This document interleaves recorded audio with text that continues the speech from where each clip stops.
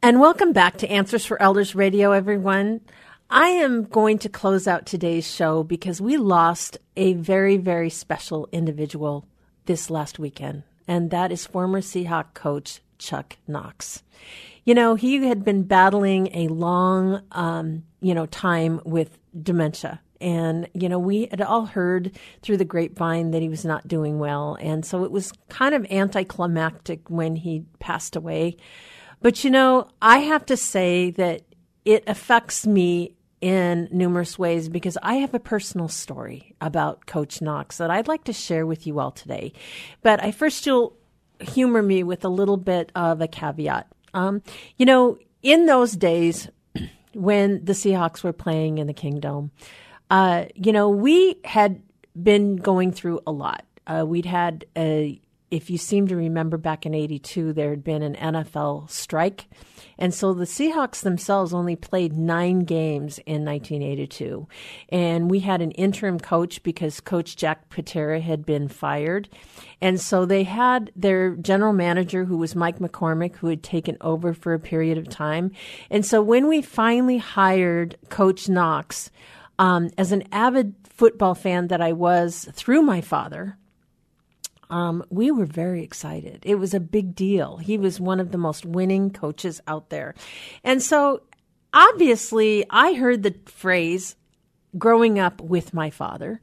I knew a lot about the NFL before we even had the Seahawks as I was younger. I remember on Sunday mornings I would sit sometimes even on his lap as a young child. And we would watch football games. It would be the time that I would be able to spend with my father because he was one of those workaholic entrepreneurs out there, fathers of the 60s. And, I didn't get to see him very much. But when I did, I had the opportunity to connect with him through football. And, I have to say, a lot of us probably can relate to football in our homes, even in the 60s. It was kind of where everybody came together.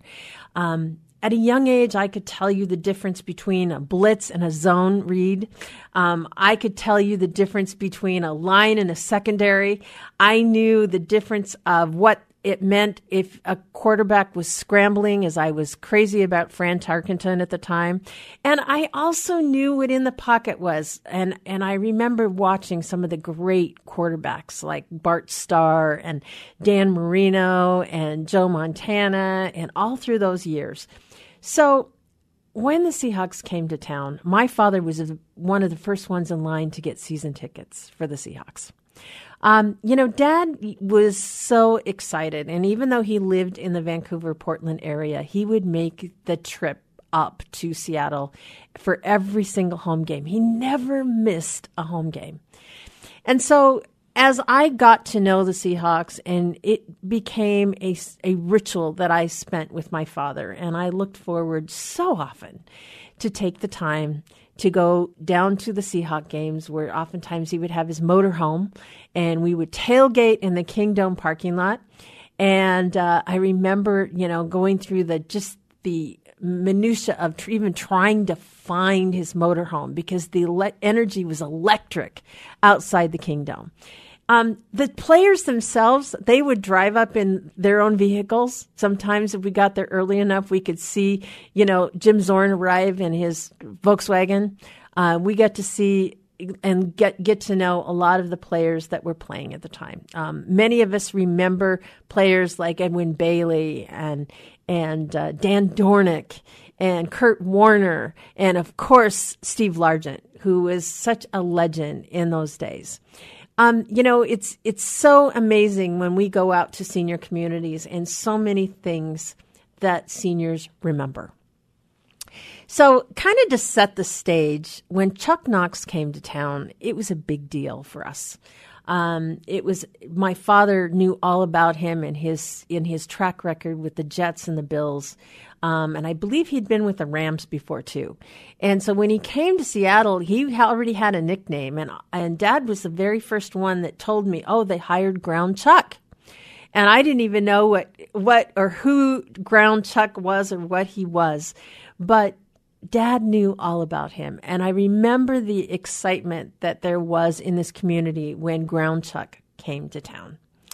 So many of you that are listening, you may relate to football weekends being sacred at your home, as it was in ours. And, I know that as we came together and we learned to experience the culture here of this brand new NFL team, we didn't have a lot of victories at the time. We had the Sonics had gotten a world championship in 1979. But, there was a lot of things happening at the time in this city. And the Seahawks were just kind of the bright, shining light that we had in the community. And even though the Kingdome was a horrible, ugly monstrosity, it was something that we were so incredibly proud of. And it was something that we all got excited about. And I remember going to the games, and there would be this wave that we learned that started in the University of Washington. There would be this wave of people going around and around. And, of course, where the wave was born, it got adapted all throughout stadiums throughout the USA. And so, obviously, when Chuck Knox came to town, we were a losing team. And he brought players with him that taught players how to win. Chuck Knox really had a mindset to learn to be winners. And I think that mindset really came over to the fans. And, his very first season, believe it or not, with the Seahawks, we went to the playoffs for the very first time. And we won our division. We were in the wild card game. And I think we played the Broncos at that time.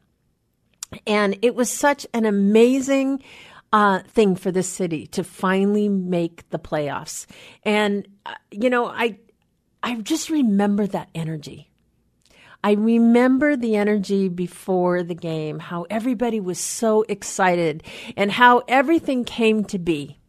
And so obviously coming through, not only did we win that game handily, but we went on to beat Miami in the divisional playoff game, and we played for the AFC Championship. Here we were, this small 8-year-old franchise that had come all the way to the AFC Championship game. And even though we lost to the Raiders, I knew that he was the kind of leader that inspired a community. On top of that, as we were going into that, in 1985, my father was diagnosed with colon cancer. And during those days, of course, taking tests and all those things, you always had to wait for tests. It wasn't like the technology that they have today. But we were all very concerned and worried as a family because once the surgeon came out to speak with us after they had removed the cancer from his colon, they weren't sure that they had gotten it all. And I remember that there was a 10-day waiting period to see if Dad was going to be okay. And as an individual that was so, hard driving and never anything ever got to him, my father was worried and he was depressed. And I would call him every day and see how you're doing, and Dad, and he would just sit back and say, "Well, I'm okay." And I could hear the sadness in his voice. And so one of the things that he told me about was the fact that he was really depressed because he'd be missing a couple of home games. And that was really on his mind. And I thought, well, I wonder what we could do. And so lo and behold, I actually got on the phone and they called the Seahawks. And of course, that's when they had their headquarters in Kirkland. And I called and they answered the phone and they said, sure, I would be happy to forward you to a community relations person, of which I actually spoke to. And I said, would it be possible to get some sort of a poster or something of the team that I could put in Dad's hospital room with a few autographs? And I was just thinking, maybe if I got 1 or 2 autographs, it would be amazing.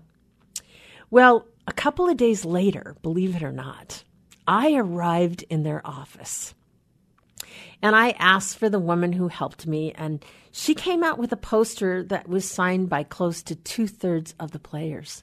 2/3! And I remember a few short notes to my father, even from some of the players. And I remember one in particular from Manu Tuiasosopo, who was my father's favorite player. And Manu was so gracious and so kind and said, "Get well soon, Al." And as I explained to him that he was original season ticket holder to the team, they obviously had shared his story with the team. And I remember going to pick up this poster, and I was standing in the Seahawks Kirkland office, and I was in the lobby and viewing all the signatures, and I tell you, I was overcome with emotion. But who came out from behind the desk was Coach Chuck Knox.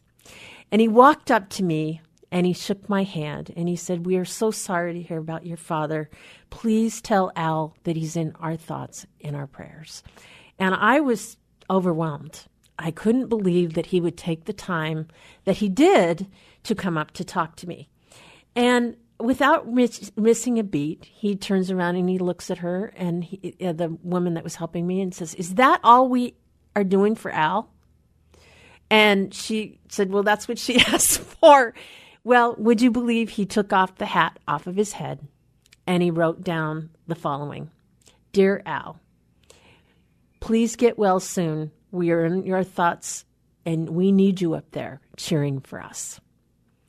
So again, I really believe that we have the 12s today because Chuck Knox needed the fans to cheer for us. I believe the foundation of the 12s is really all about his legacy. And as we think about his passing, know that I absolutely believe that the seniors today that are here in that era and Chuck Knox started what we have today. And I just want to let you know that I am so proud to be part of that group, and I remember him, and may he rest in peace.